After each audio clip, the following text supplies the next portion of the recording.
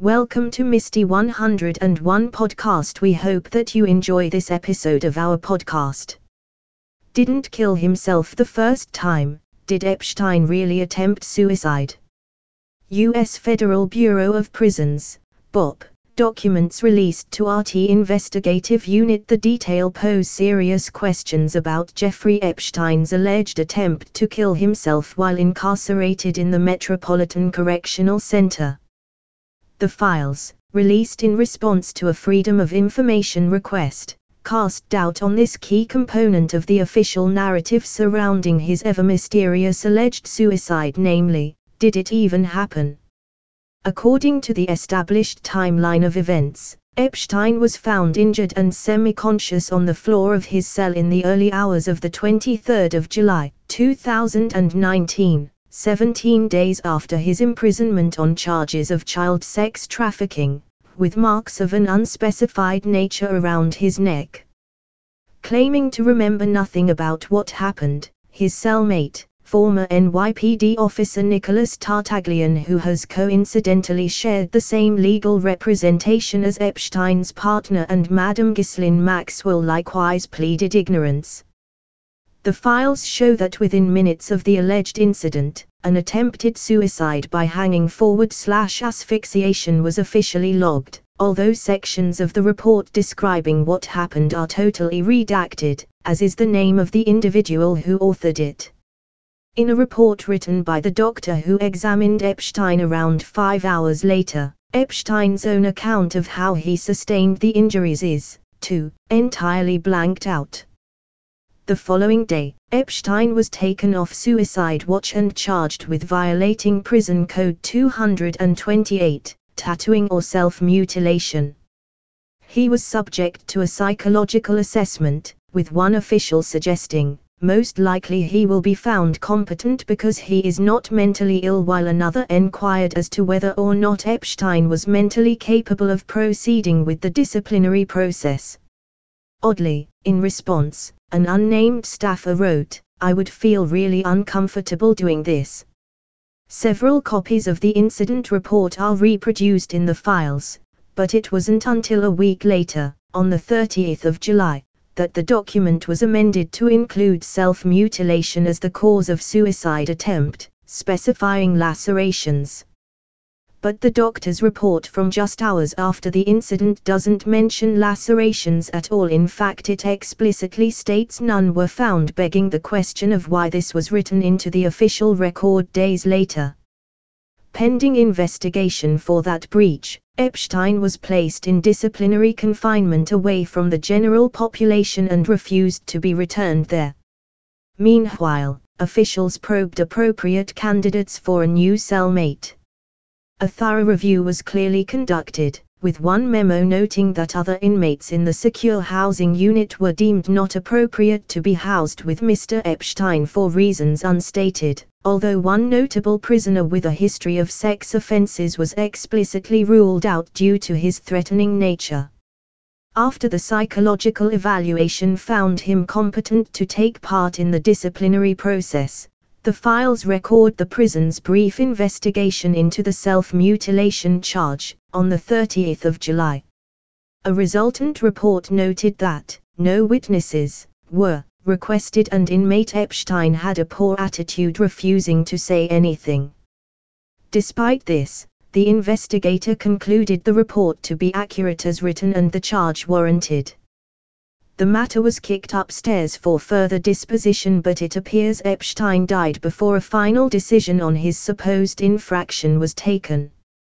Even more curiously, a classified internal BOP memo notes that the incident report related to self-mutilation was expunged, in other words stricken from the record, as if it never happened 5 days after Epstein's death. An official added that it was unclear why it had been expunged and whether Mr. Epstein knew this. This may account for why the entire bizarre episode, in which prison authorities sought to punish the billionaire sex offender for the crime of trying to take his own life, has never hitherto been mentioned by the mainstream media. Complicating the confused picture even further, on the 14th of August, 2019, 4 days after his death, the New York Post published a sensational exclusive, claiming that Epstein informed his lawyers Tartaglia roughed him up, and this was not only the reason he was discovered out cold in his cell, but why he was removed from suicide watch.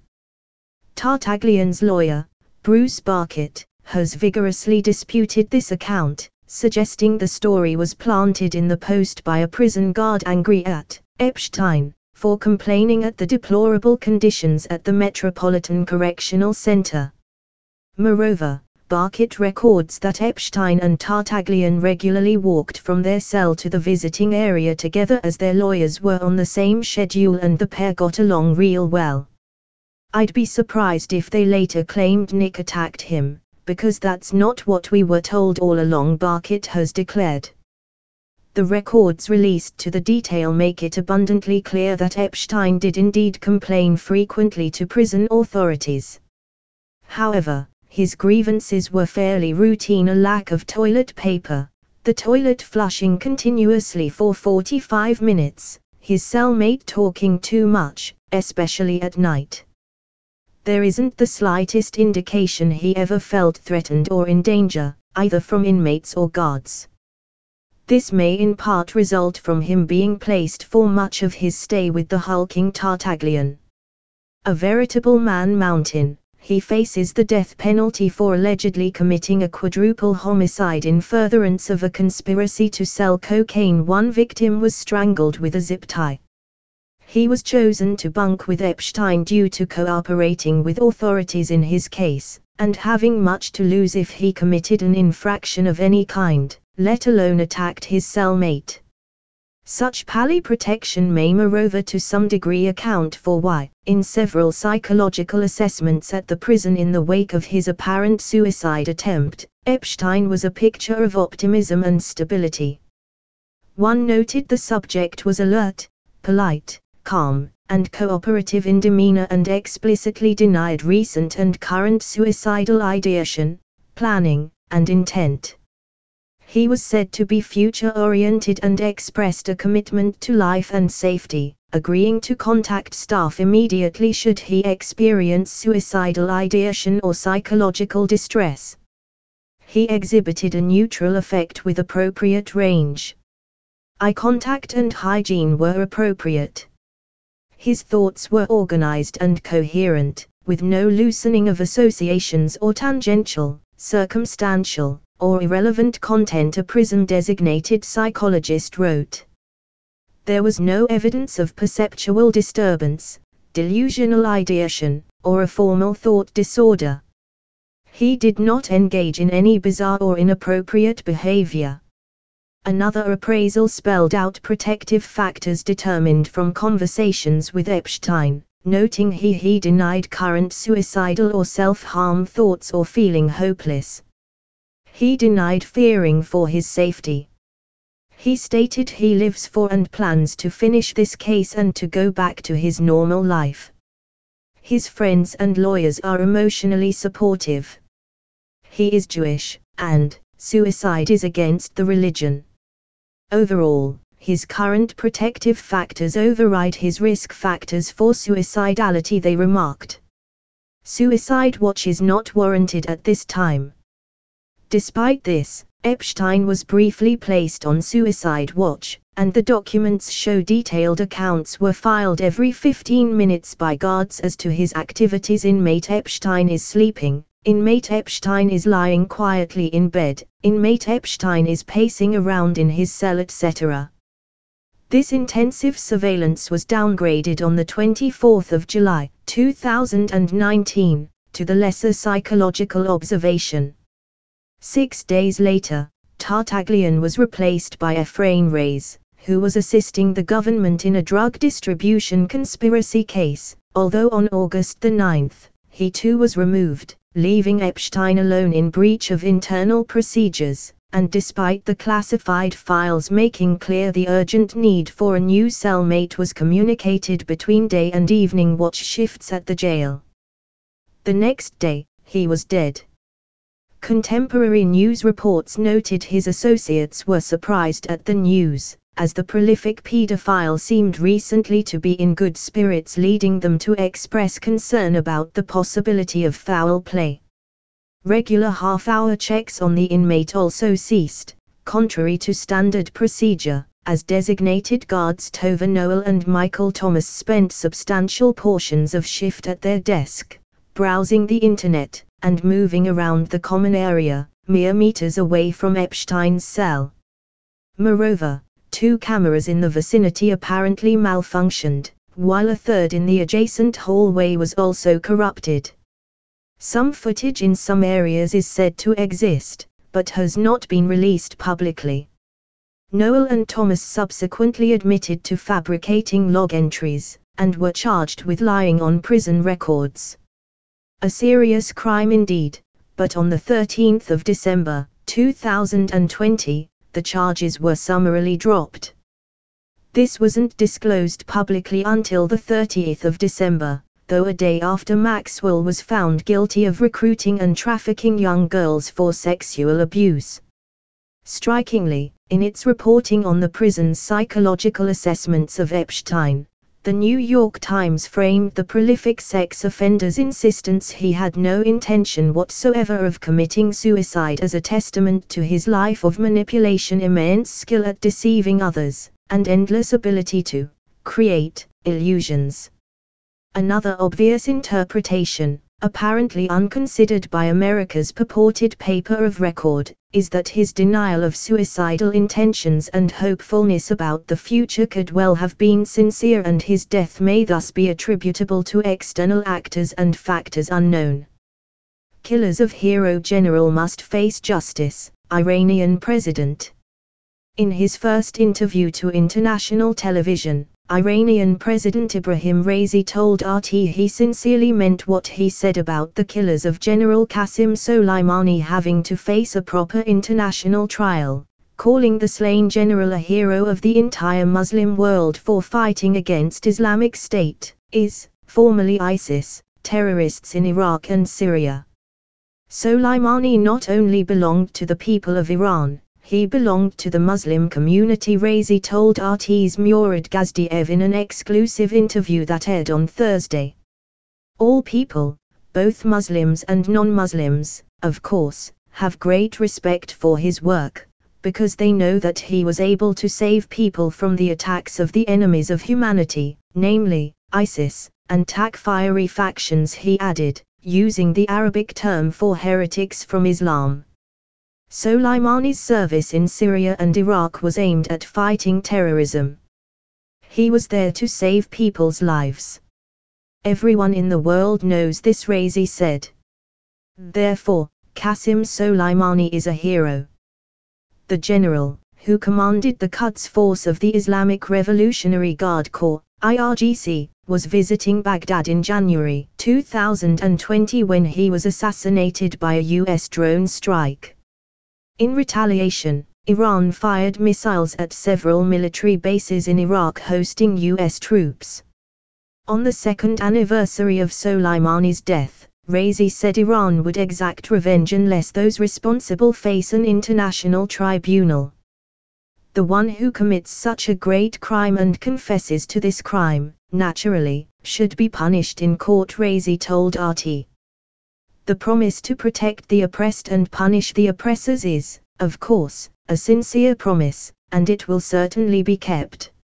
Elected president of Iran in 2021, Raisi previously served as Attorney General and Chief Justice of the Islamic Republic. Is the plan to bankrupt Russia working? Economic coercion is the West's favorite tool to influence Russian behavior. But with oil prices rising, Russia's economy growing, and the West backing off from pledges to exclude Russia from SWIFT, this policy seems to have reached a dead end. In 2014, the Russian economy was struck by a double whammy. First, the oil price collapsed. And second, Western states imposed a series of sanctions in response to events in Ukraine. The immediate impact on Russia's economy was dire, sending GDP plummeting. Economists had problems determining which was more responsible for Russia's problems, the oil price or the sanctions, but most came down in favor of the former. Cheaper oil translated into a less valuable ruble, which increased the price of imports and created inflationary pressures. To this end, the central bank responded with higher interest rates, depressing demand and thereby GDP. The economic crisis of 2014 created hopes in the West that Russia could be brought to its knees. Pundits predicted that cheap oil was here to stay. Beyond that, the introduction of so-called sectoral sanctions, targeting Russia's energy, financial, and military industries, was meant to strangle what were seen as the most vital sectors of the Russian economy. It would not be long before Russia would be bankrupt, some claimed. Speaking in Ottawa in November 2014, former Russian Finance Minister Mikhail Kasyanov stated that within 2 years, Russia would have used up all its financial reserves and would have to severely cut government spending. The Russian people would then turn away from the government en masse. In the face of cheap oil and sanctions, the Putin regime was doomed. It didn't turn out that way. Sanctions had a rather marginal impact on the Russian economy. The government responded effectively by important substitution, providing financial aid to threatened sectors, and finding new sources of much-needed technologies, most notably China. This came at a price, but Russia weathered the sanctions storm quite well. Rather than declining, Russian oil and gas production has remained steady. Moreover, the price of hydrocarbons has rebounded. This week, Goldman Sachs issued a prediction that oil would reach $100 a barrel by the end of the year, as the world economy recovers from the COVID-induced recession, and demand for oil and plastics increases. Suddenly, the picture is looking very different from what it did in 2014. In fact, the Russian government is flush with cash. Russia's international currency reserves hit a record high of $600 billion last year. Meanwhile, the country's debt in relation to GDP is one of the lowest in the world, especially given that, much like other former Soviet states, much of its GDP is uncounted, off the books in the black and grey economies. This compares very favorably to Western states, who have borrowed on a massive scale during the COVID pandemic and are afloat in a sea of debt. It's the West that is looking bankrupt, not Russia.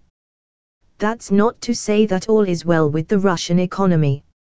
Inflation has risen to 8%, and the World Bank predicts that GDP growth will slow from 4.3% in 2021 to 2.4% in 2022. This is far below the rate Russia needs in order to catch up economically with the West. Still, it is growth, not decline. The Russian economy suffered much less than many other countries during the COVID pandemic and has recovered faster. Russia is perhaps not doing well, but it's not doing immensely badly either. All this undermines Western sanctions policy. If the purpose of sanctions was to punish, they haven't succeeded. If it was to deter Russia from further aggressive acts against Ukraine, then it's impossible to prove that they haven't worked, given that one doesn't know what would have happened in a universe without sanctions, but one has to doubt it. Given Russia's success in riding out past sanctions, Russia has less reason to worry about them in the future. It has also reduced its dependency on the West. The deterrent value of sanctions is weak. Unfortunately, rather than recognizing the pointlessness of sanctions, many in the West are now doubling down on them, allegedly as a means to deter Russia from invading Ukraine. Top of the list of proposed measures is excluding Russia from the SWIFT system that underpins international trade by facilitating financial transfers. If put into practice, this would make it very difficult for Russia to sell goods and services abroad, and as such it would be potentially very harmful. The problem, however, is that it would harm many Western countries too. The Russians aren't going to hand over oil and gas for free. If Russia were excluded from SWIFT, European countries that depend on Russian supplies, such as Germany, would find themselves deprived of energy to heat their homes and power their industries. American LNG could not make up the difference. Understandably, therefore, people are having second thoughts. On Monday, the newspaper Handelsblatt reported that the German government had decided SWIFT should not be part of any future sanctions against Russia. If this is true, then the most significant threat against Russia has been removed. In any case, were Russia to decide to invade Ukraine, it would be because a decision had been made that vital national interests were at stake. At that point, only military threats could deter the Kremlin from action, not economic ones. But Western states have ruled out fighting to defend Ukraine. In short, the idea that Russia can be deterred is a fallacy. In practice, all these threats do is annoy. For some in the West, that's enough. Writing on Saturday in the Toronto Star, veteran anti-Russia campaigners Bill Browder and Marcus Kolga claimed that the fact Putin was annoyed by sanctions was proof they were working. But this is a silly argument. Sanctions are meant to change the target's behavior in a way that suits the sanctioner. But it's hard to see how angering your target translates into him behaving in a way that suits you. More likely, the result is the opposite.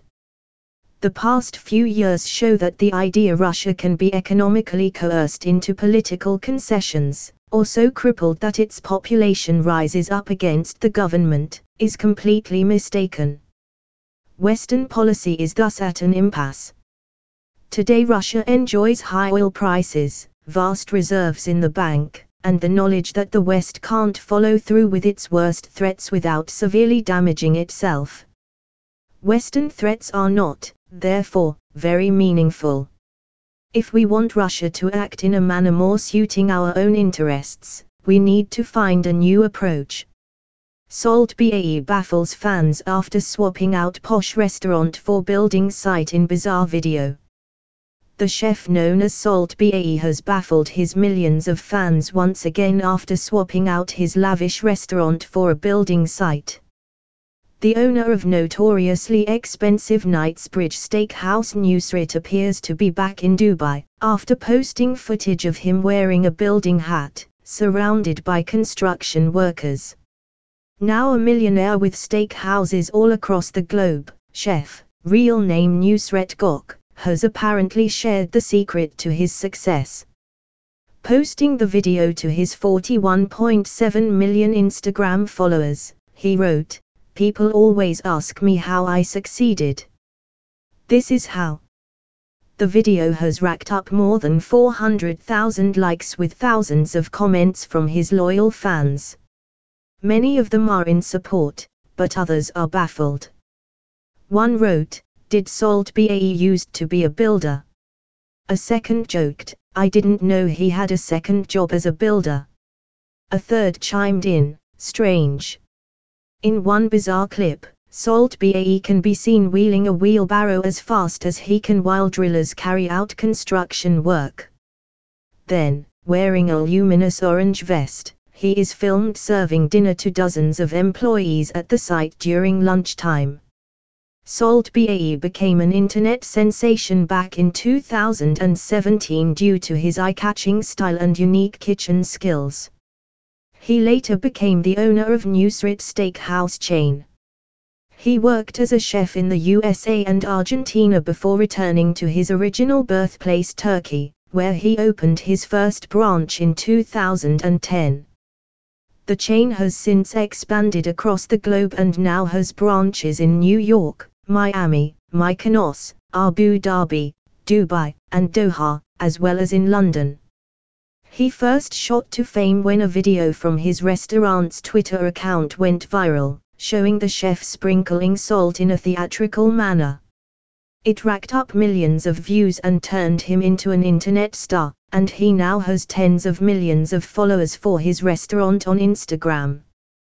Canadian restaurant forced to close after it is caught taking dog photos instead of vaccine passes. A Canadian restaurant was temporarily shut down after it was caught accepting dog photos instead of proof of vaccination against COVID-19 or a negative test.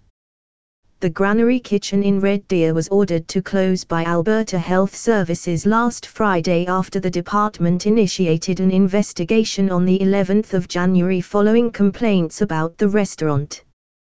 The health agency said they sent 2 test diners on different occasions into the restaurant who were able to enter the dining room by showing their ID and a photo of a dog instead of a vaccine pass or a negative test.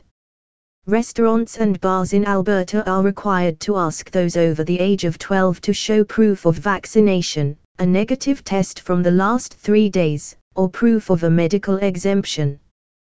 The 7-day average of new daily cases has recently skyrocketed in Canada from 3,400 on the 10th of December to 46,750 on the 10th of January, according to data from Johns Hopkins University. In both instances, facility staff used a tablet to make it appear as if they were scanning a QR code when in fact the staff member was presented with a photograph of a dog, Alberta Health Services said. The staff member then proceeded to ask the test shopper for personal identification and offered dine-in services. The indoor dining room at the Granary Kitchen was ordered closed until the owner could ensure that the restaurant would comply with Alberta restrictions. The eatery had to train their staff in how to enforce the rules, and the owners had to attend an administrative hearing with Environmental Public Health to show that they were in compliance. To our valued guests, we had an unfortunate circumstance at our front door which involved one of our underage hostesses, and the requirements for the REP program, the restaurant wrote on Facebook on Friday. We are taking the weekend to retrain and regroup. We look forward to serving you again as soon as we are ready to reopen. In closing, we would like to remind everyone of the tremendous pressure being placed on front staff, and please remember to be kind, they added. The order to close the indoor dining area was rescinded on Monday via a letter from the health department, and the restaurant reopened its doors the same day. One of the owners of the restaurant, Patrick Mackin, told CNN on Wednesday that the health authorities were very pleased with the measures taken by the Granary Kitchen. These are difficult times for restaurants in Canada and abroad, Mr. Mackin said. We look forward to better days ahead for the industry as a whole. This was a staff issue and not a company policy, Mr. Mackin told the Red Deer Advocate on Friday, adding that the issue had already been addressed. No way for Putin to de-escalate on Ukraine, says former head of Mi-6.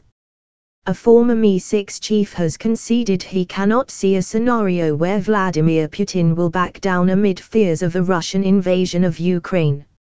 Sir Alex Younger, who served as chief of the Secret Intelligence Service from 2014 to 2020, told the BBC's Today programme the Russian president was playing poker rather than chess to create options for himself. But he added, "At the moment I cannot see a scenario where he can back down in a way that satisfies the expectations that he, Putin, has created. It feels dangerous and it's clearly getting more dangerous. It's hard to see a safe landing zone given the expectations that President Putin has created. Russia has been warned it will be swiftly hit with an unprecedented package of sanctions in the event of a fresh incursion in Ukraine after Boris Johnson joined Joe Biden and world leaders to present a united front to combat a feared invasion." The Prime Minister and the US President met virtually with the leaders of NATO, the EU, Italy, Poland, France and Germany on Monday evening as they hoped to avert what Mr. Johnson warned would be a bloody and protracted conflict for Moscow. 8:53 a.m. Show of strength needed, says Brown. Gordon Brown has said a show of strength is needed to face down Russian President Vladimir Putin over a possible fresh incursion in Ukraine. The former Prime Minister recalled that, during his dealings with Mr. Putin, the Russian leader had said he would not cooperate in any way. He told ITV's Good Morning Britain, "You have to be able to stand up to him. Remember the assassinations on British soil. He was going to assassinate other people if we hadn't stood up to him. The only thing that Putin understands is strength." Perhaps belatedly, the right thing to do is a show of strength from NATO and unity from NATO, and that is something that has got to be fought for, and making it clear that we will not accept Russian incursions. I think it will be financial and economic sanctions that are going to have to be so severe that the Russian autocrats, the Russian oligarchs and Putin himself and his government is affected by them. 8:39 a.m. Russia is succeeding in sowing panic in Ukraine. Russia is succeeding in sowing panic in Ukraine, a top security official said, as the Ukrainian president called for calm amid escalating tensions between Russia and the West. Moscow is trying to sow panic, said Oleksiy Danilov, Secretary of Ukraine's National Security and Defense Council, following an emergency meeting of the body last night. Russia's number one task is to undermine the internal situation in our country.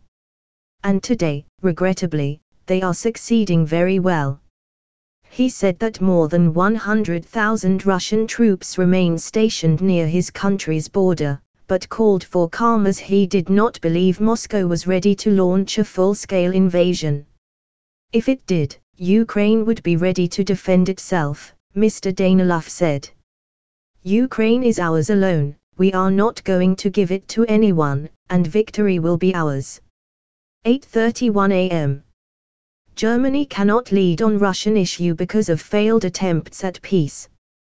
Germany cannot lead on the West's response to Russia because talks led by the country over the last 8 years have not been fruitful, Ola Stefanishyna, Ukraine's deputy prime minister, has said. I don't think that Germany can now lead on the Russian issue because it effectively has been leading the Normandy format over the past 8 years, and this has not resulted in any peaceful settlement, she told Euractiv. Talks in the Normandy format, between Germany, Russia, Ukraine and France, have stalled since November. They began after the eruption of the conflict in eastern Ukraine in 2014. Stefanishyna added that in this time of crisis, the long-lasting rhetoric of Germans not willing to irritate Russia has become too materialized. It has been put on the top of the list, not the interests of Ukraine, not peaceful settlement, not efforts of Ukraine to stabilize its economy, but our willingness to irritate Russia. 8:18 a.m. Boris Johnson, intelligence suggests lightning war. Mr. Johnson said on Monday that gloomy intelligence suggested Russia was planning a lightning raid on Kyiv, prompting the order for British embassy staff and their families to begin leaving the Ukrainian capital. The Prime Minister said, "The intelligence is very clear that there are 60 Russian battle groups on the borders of Ukraine. The plan for a lightning war that could take out Kyiv is one that everybody can see. We need to make it very clear to the Kremlin, to Russia, that that would be a disastrous step." He warned that the people of Ukraine would resist any invasion, and from a Russian perspective, it is going to be a painful, violent and bloody business, he said, adding, "I think it's very important that people in Russia understand that this could be a new Chechnya." Reflecting on Mr. Biden's misspoken suggestion that a minor incursion may result in a more measured response by the US and its allies, Mr. Johnson said, "Any incursion, of any kind, of any dimension, into Ukraine is not going to be a cost-free business," adding, "There will be casualties." 8:06 a.m. Joe Biden prepares troops. Joe Biden, the US president, was preparing to send thousands of US troops to Eastern Europe and the Baltic states on Monday to deter a Russian invasion of Ukraine. Amid growing tension, the Pentagon announced that 8,500 US-based soldiers were on heightened alert for deployment in the region after weeks of restraint. In a video conference call with European leaders, Mr. Biden discussed the possible mobilization of thousands of troops to NATO member states bordering Russia, with a further 45,000 on standby if the situation continues to deteriorate. NATO ramped up its response to Russian aggression, sending warships and fighter aircraft to shore up its eastern flank. Jens Stoltenberg, NATO's Secretary-General, said more troops could also soon be deployed to countries near Ukraine.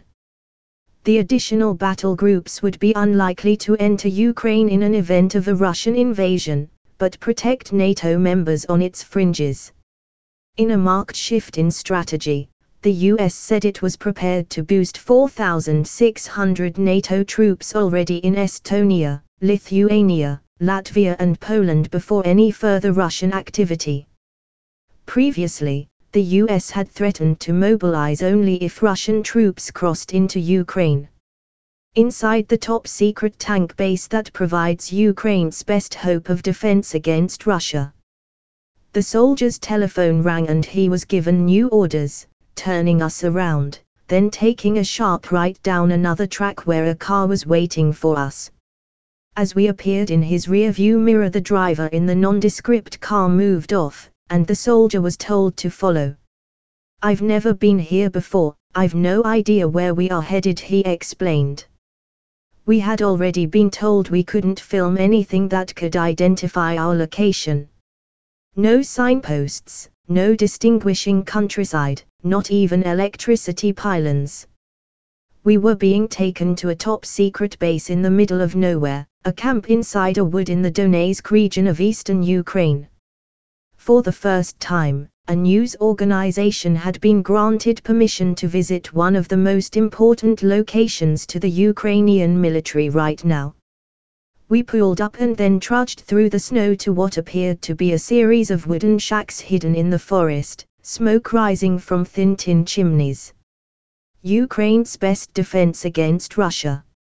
An armed soldier standing on the inside of a locked and strangely intricate metal garden gate told us to wait and then radioed inside. A few minutes later we were allowed in to be greeted by senior officers. Inside the camp, soldiers were drawing up into units and being given instructions by officers. We were then escorted through the base to an area where a series of sloping bunkers, covered in branches of cut-down trees, dipped into the ground.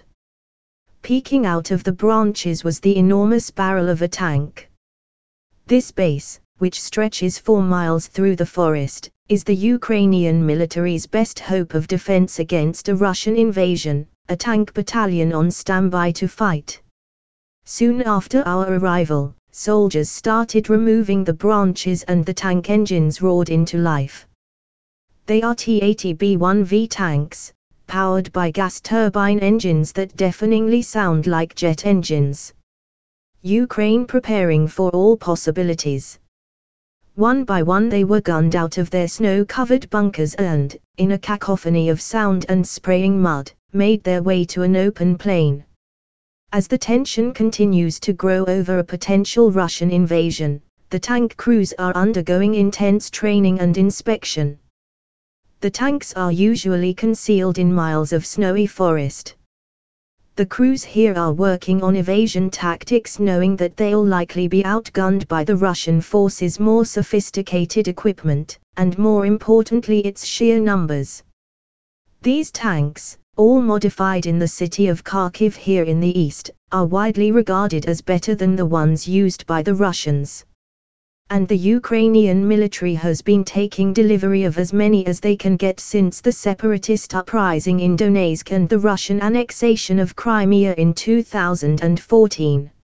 Maxim Nazarenko, one of the tank troop commanders here, told me they are preparing for all possibilities. Our training has intensified. Troops are being strengthened, supervision of equipment is being strengthened, everything comes down to that. Personnel are being trained, equipment is being prepared. Everyone is in enhanced mode, in standby mode. Ukraine ready despite concerns.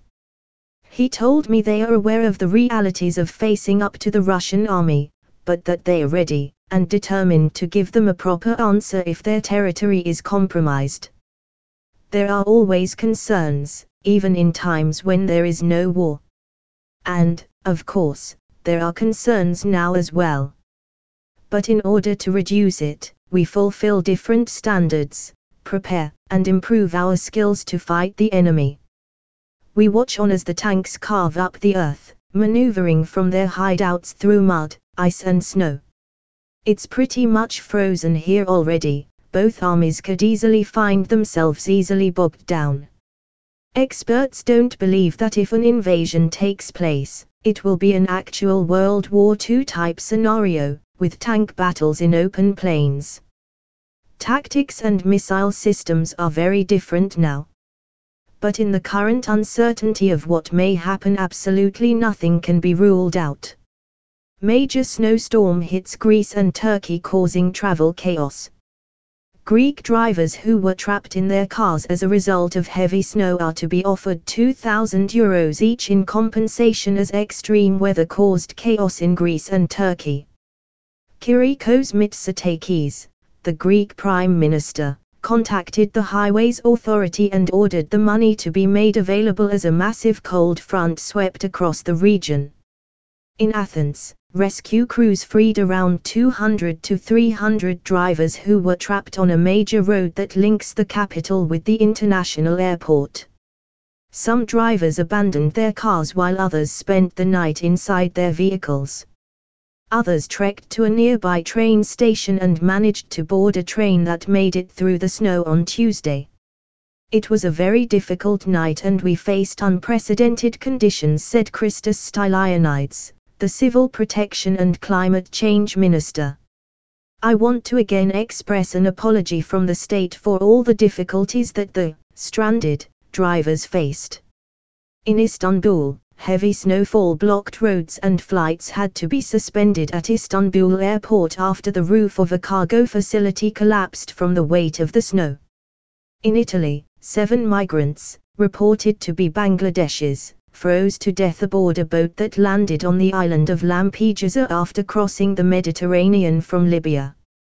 Again a tragedy, again we cry for innocent victims, said Toto Martello, the mayor of the tiny island, which lies south of Sicily. We hope that you have enjoyed our podcast. We thank you for your support. We hope to see you again next time.